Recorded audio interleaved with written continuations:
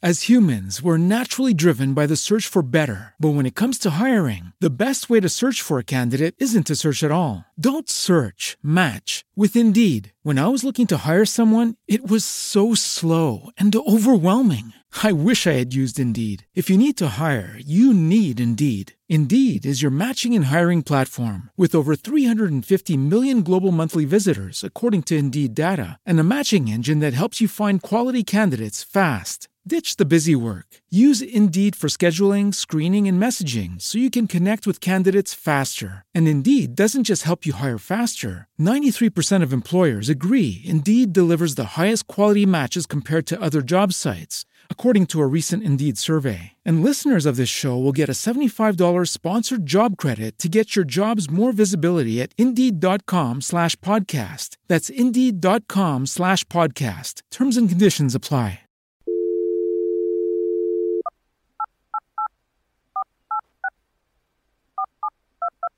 Thank you for calling Nelnet, your student loan servicer. Thank you for calling Nelnet. My name is Brandy. Can I please have your first and last name? Gabrielle Dunn. All right, how can I help you? I get these emails that say that my payments are past due, and I was just wondering if that mattered at all, like if there was a record of that or if there were problems with not paying it on the exact date. Say if you were applying for a forgiveness that requires on-time payments, that could affect something, like like the forgiveness. Oh, so my mom, who pays it, says, oh, don't worry about those emails. I'll pay it in a week. Like, so the forgiveness would be a problem? Like, I couldn't get that now? Correct, because it wasn't paid on the due date. Did you have to pay student loans? Me, I had one, but it was very small, and I actually paid it in full. Oh, that's great. What is mine? Just wondering. What is this? What is my account? Your balance as of today is $4,941.98. Okay. She must have other loans other places, I guess. My school cost a lot of money, so the $4,000 loan there is not the only loan. So now I'm like, okay, where are the other loans? Interesting. Sorry, I'm doing some detective work. Okay, thank you so much. I appreciate it. No problem. You have a wonderful day, and thank you for calling Nelnet. Thanks, you too. Bye. See what I'm talking about? Fucking shady as fuck. You got problems that you ought to be concerned with. Moolah! You don't know how you're supposed to earn it, or what to do with it, or how to keep it. You're a freak with a dark, shameful secret. But you're not the only one. Get your hidden financial fears with a blast of sun. Now your healing has begun. It's Bad with Money with Gabby Dunn. Hello, I'm Gabby Dunn, and sometimes my bank account is $1 because I'm bad with money and puns. So, over the course of this show so far, I've mentioned this boyfriend of mine a few times, the mysterious Garrett, who is frequently scandalized and driven insane by how little I understand about money and how much it makes me act like a maniac. Probably because his job before coming out to Los Angeles was literally in finance. He was a commodities trader. I don't even 100% really know what that is. I know he traded sheep and soybeans, I think. I don't really have a full grasp on what he did, and he's explained it to me a few times, and I feel like if I ask again, he'll be like, she's too dumb to continue dating. So Garrett and I met because we were desk mates at a job that we both had. We were both writers. And then Allison also worked at that job, my business partner, and she sat behind us. And one day I was looking at my credit card debt on the internet, as one does at their paying job, and I had one credit card that had a $5,000 limit on it, and so I had reached that limit, and I was figuring out how I could give like $30 to not be at the limit, or if I should get another credit card, or what I should do. And Garrett and Allison both saw what I was doing and were like, did you max out that credit card? And I was like, yeah, but it's fine. I'll just like get another one, or I'll pay the $30 or whatever. And they lost their minds. And then I got embarrassed and I closed the computer and I was like, you don't know anything, leave me alone. And I called my parents to be like, see, they're going to tell you you're wrong. But then as I talked to my parents, I slowly, as they started saying what I had been saying back to me, I was like, oh no, they're wrong. Oh no, they're wrong. And that was kind of a game-changer day because I hadn't really told anybody about my money stuff or that my parents agreed with me about it and were, like, enabling it until that point. And usually if I had said something, people would go, oh, yeah, me too, or I would drop it, or they wouldn't bring it up again. But Garrett, it became like a stick in his craw where he was just like, oh, no. Garrett's background with money couldn't be more different than mine. And not just his job in finance, but also he comes from a more together, wealthier family than I do. And his father is a heart surgeon. One of the first conversations he and I had was about how he went to an Ivy League college. And I asked him if it had ever occurred to him that he wouldn't be able to pay to go there. And he said, no, that wasn't a discussion that his family had, which is bonkers. Another time, we went to a property that his family owns in Colorado, and I was blown away that people own homes that they don't live in all the time. And then I kept being like, could I live here for free? And he was like, I mean, it's like our winter home. And I was like, right, but like, what is it doing the rest of the time? So, you know, we have different backgrounds. For a while, he would not let me pay for things in that sort of tricky way of I'll offer to pay, and then he'll have already given the waitress his card. Or, like, I'll pay for something, and then I'll get a notification like, you've been Square Cashed $30. And I'll be like, come on! You know what I mean? He's doing these, like, sneaky things so that I'm not paying.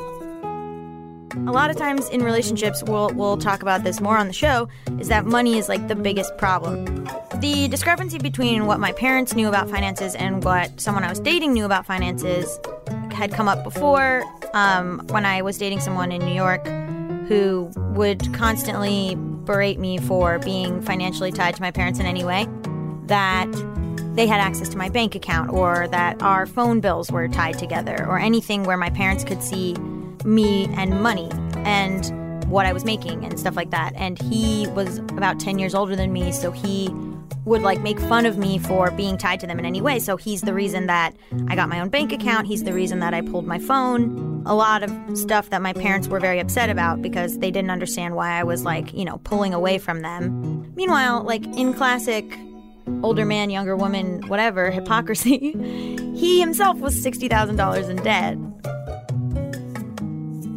So, back to Garrett. Not only does Garrett know what he's talking about, which is so frustrating, but he also, like, legitimately can point to work in finance. Like, he's not just some dude being like, let me mansplain this to you. He, like, actually has expertise. And so it's extra annoying. He might be a person worth listening to. Debatable.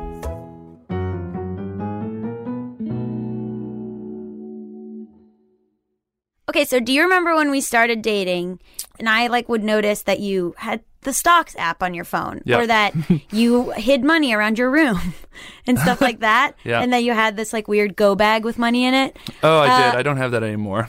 Yeah, it's very weird. Just like be like, imagine like me, like a girl like 3 months into dating a guy and he's got a go bag full of money and then you stay. Full of money. And then you stay.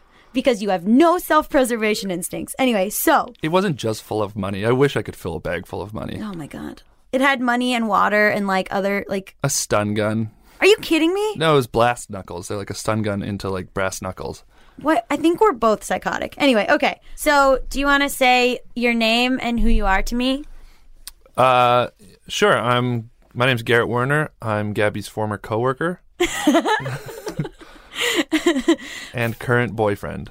Ooh. So let's talk about, did you like have any thoughts about money at all when you were younger? Like, or did you realize like, oh, my family's okay? Yeah, I definitely realized my family was okay and better than okay. I grew up pretty well in Wisconsin.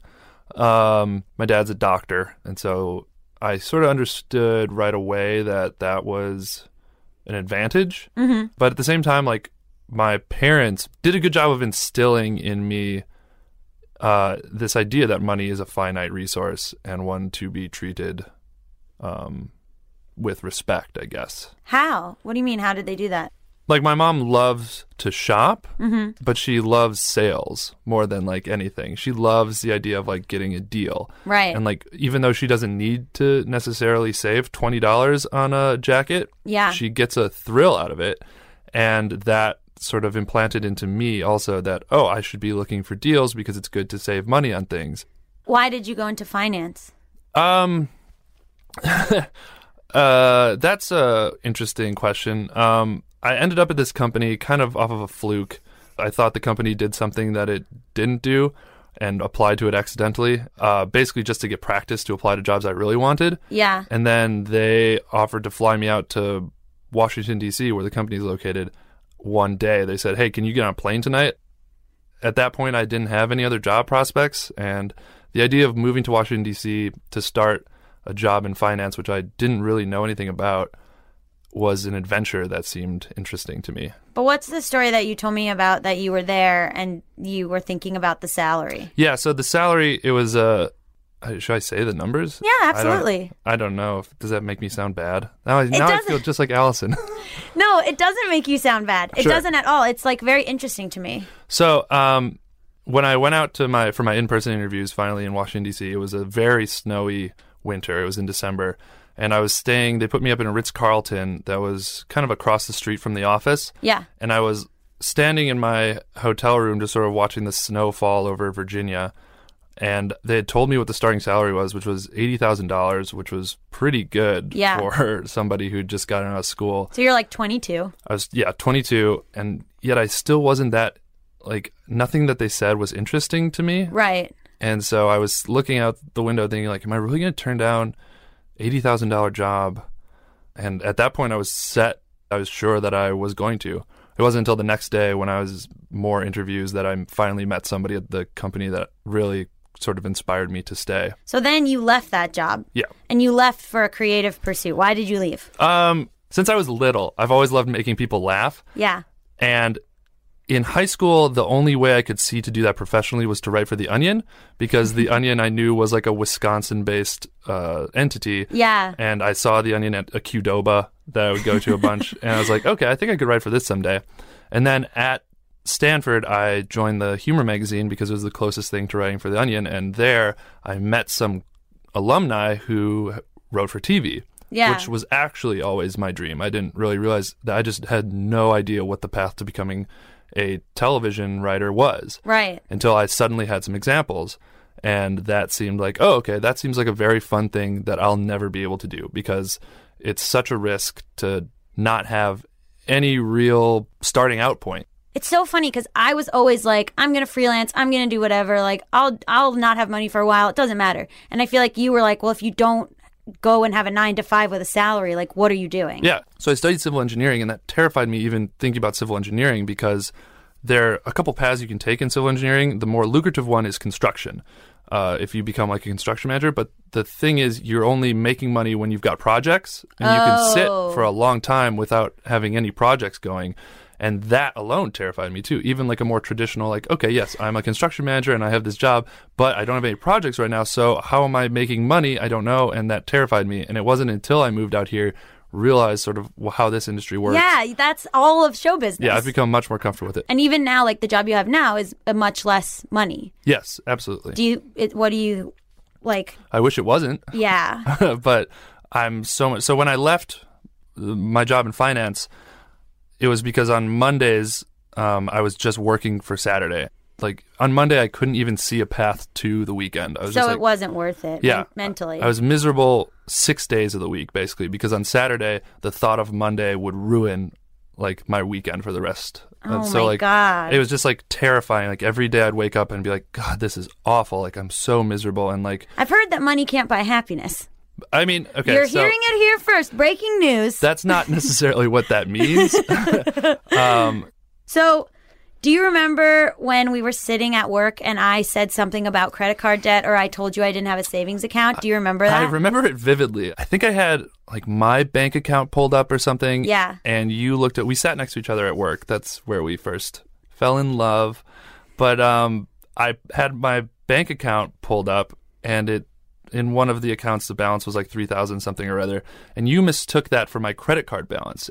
I saw you snooping at my computer. I was like, hey, no peeking. And you said, that's okay. That's what my credit card balance is too. I was like, you mean your credit card limit? And you're like, no, that's like how much credit card, like my credit card thing is. I'm just like, wait, rewind.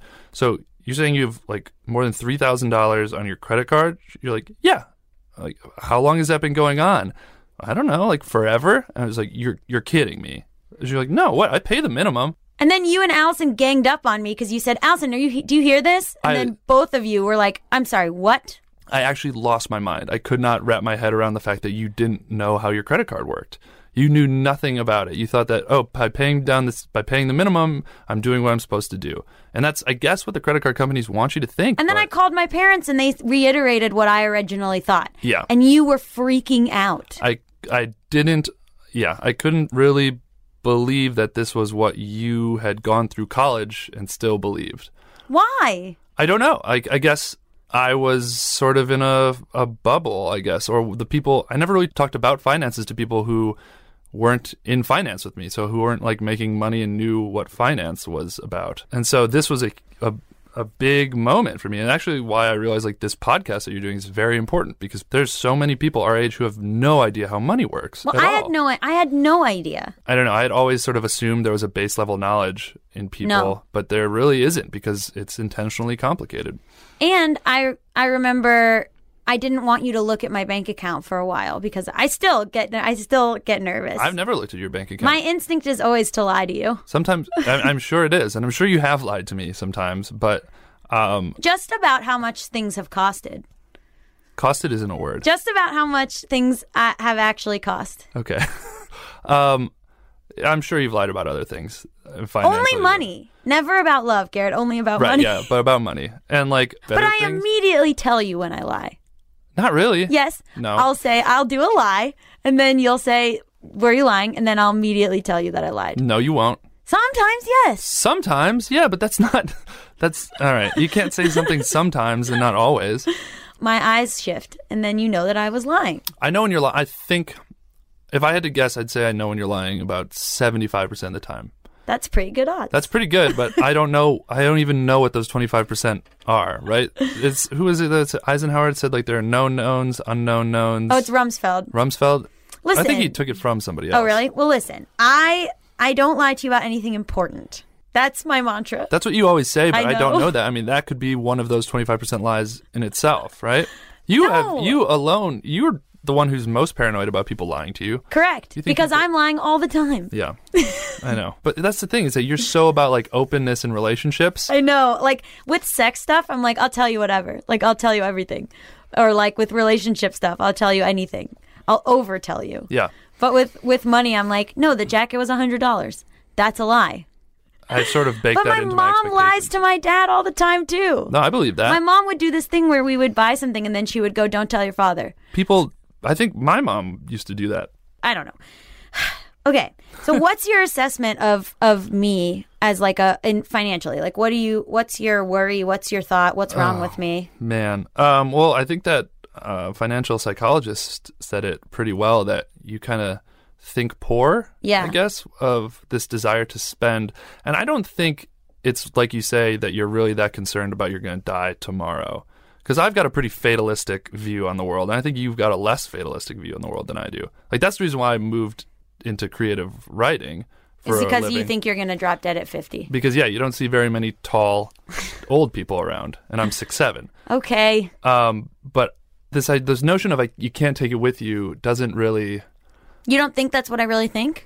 I think you do really think that. I don't think that's the prime motivator What's to my why you spend motivator? money. I don't know. I think it's something deep inside of you that you can't really know. I think it's something you've just sort of learned, that this is what, when you see money, this is what you do with it. The psychologist described it as it's the same as addict behavior. Like my dad's addict behavior is the same. Like you're at a red light and the person behind you is screaming, go, go, go, go in your ear until eventually you're like, I gotta go. Yep. And so it's like that's how people who are addicted to drugs and alcohol feel and binge eating. And he was saying that's how I am. I get some money and then there's a voice in my head that goes, go, go, go, go. And I think, well, I don't have any choice. I have to go. Yeah. And then I run the red light. That's very interesting. Yeah. I'm trying to set up stop guards to that. For me? Yeah. I'm like telling you to like put your money into different like things and like get a financial advisor. I'm basically trying to slash your tires at this red light so that you can't accelerate even through it, even if that voice is loud. Do you think that the fact that we have different histories with money, do you think that it causes problems for us? I don't know that it does. I don't think Other than I think like sometimes I'm like, I don't need your help.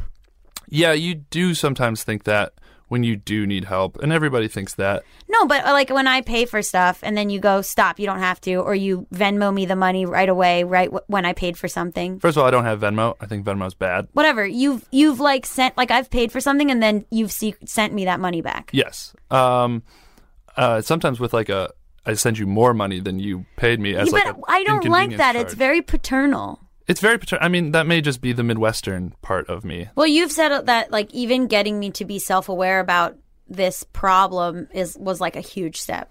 Because you're like, at least you know it. There are plenty of people still floating around in the little cloud that I used to be in. Oh, yeah. And that's what hopefully this podcast will help people with. I mean, and it's a tough realization to have. Like, you were mad at Allison and I when we were talking to you about your credit card. You stormed away when like we were because talking I about have it. a tendency to like get defensive and double down when I feel foolish. Everybody does. Yeah. And it's the hardest thing in the world, and that's why I was so proud of you, and I'll still text you to this day. I'm so proud of you that you did pay down your credit card debt and that you don't have any anymore, and how you did that in like less than a year. I still have the auto loan. You still have a car loan, but that's fine. Like that's like having a mortgage. Like credit card loans aren't like a car loan. Do you know the difference between the two? Nope. All right. Oh my goodness. Like, does money play a bigger role in our relationship than it has in other relationships you've been in? I haven't been in a ton of relationships. I can basically only compare our relationship to one other relationship.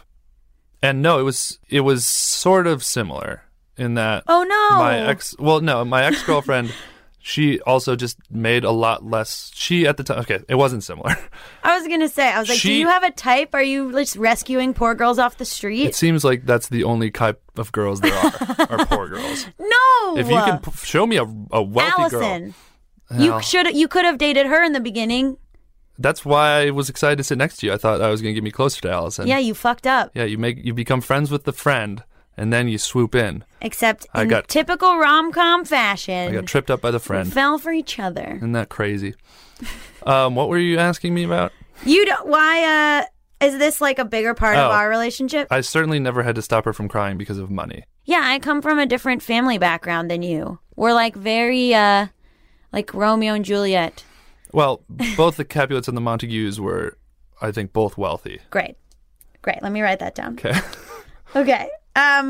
Is there anything that I could do with money that would be a deal breaker for you? I will say that finding out that you had cash around your apartment was very creepy. But well, I mean, everybody should have cash around their apartment. Okay, what is your logic? It's not like okay. So this is something that What is your logic for all the cash around your apartment and the go bag? I would love to hear that. I don't have a go bag anymore. I realized the go bag was silly. The go bag was just an evolution of like an earthquake preparedness kit. Yeah, I feel like it's you like thinking ahead. I think that's what all of this is, right? That's what the rich versus poor thinking is thinking ahead versus satisfying an immediate need. I would be like, cool, I have $100. Where are we going? Yeah, and that hurts me when you say that. Why? It's terrible. You worry about me so much. It's such a, I don't know. I don't know even how to explain it. It's like you have this thing that you know you need to improve. Yes. And the idea of confronting that upsets you, which is human nature. Right. But you can't let that affect you. Like you have to power through that feeling. Can't I? Or can I avoid it forever? No, you can't avoid it forever. That's how you go to ruin. It's so harmful to only you is the problem. It all comes down to me just trying to make you cry less. Yeah. Understand that that's what I'm trying to do. I know. I understand you're like excited that you may have some money, but like long term, my goal is to have you cry as little as possible. That's very sweet. Yeah, that's sort of how I've distilled being a boyfriend. But there are things that if you kept doing them repeatedly after I asked you not to, after I told you about, that I would be like major deal breakers. What would they be? Giving money to people. Oh, I talked to my sister about this. Yeah, but like I said that you were very anti-giving Cheyenne money. Yeah. Why? She was crying. Sure, and I understand that instinct, like we said earlier, to stop somebody that you feel in charge of from crying. Yeah. But everybody goes through a hard time. You were upset that I gave Cheyenne money and then she Snapchatted me sushi immediately afterwards. I was less upset about that. I was more like, that didn't surprise me. Yeah.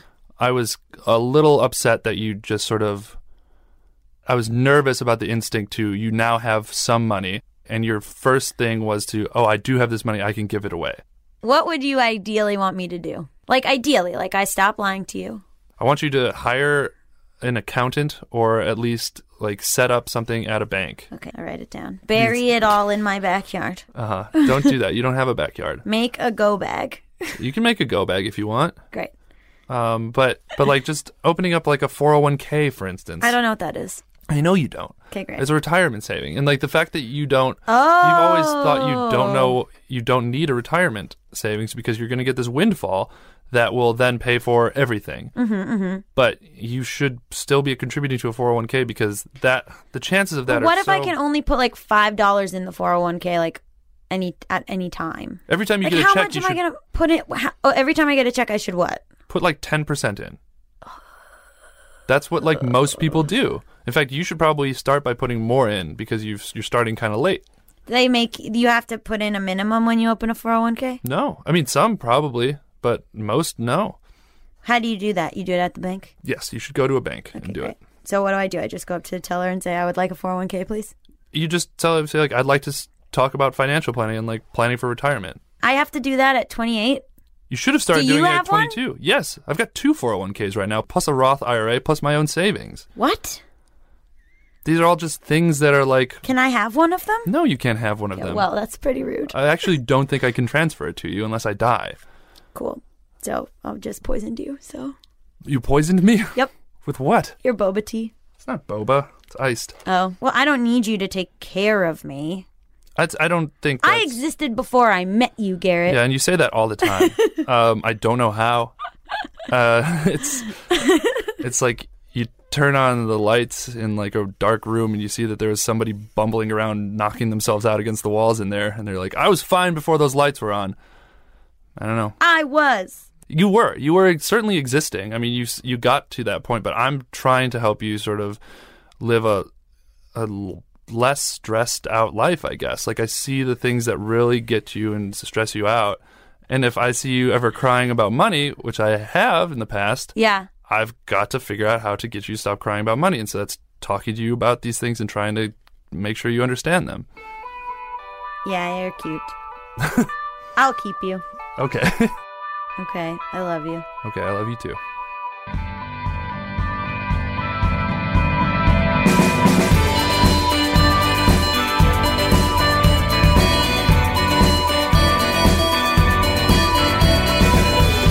I know my instinct is to be this arrogant, I know everything, I knew that, and double down.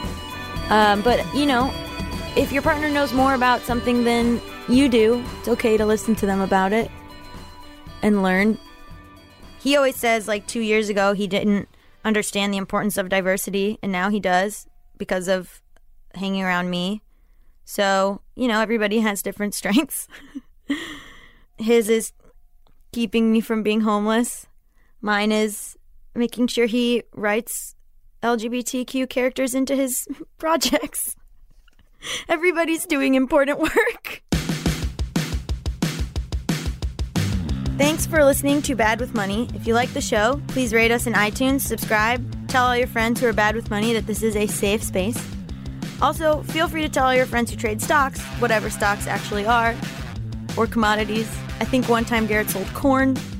What is a stock? Okay, don't worry. We have an episode about that coming up. Please don't worry about me. We're part of the Panoply Network. Our producer is Sam Dingman. Laura Mayer is Panoply's Director of Production, and Andy Bowers is our Chief Content Officer. Original music for our show was composed by Zach Sherwin, Mike Kaplan, and Jack Dolgen. Our show art is by Cameron Glavin. I'm Gabby Dunn, and I will talk to you next time.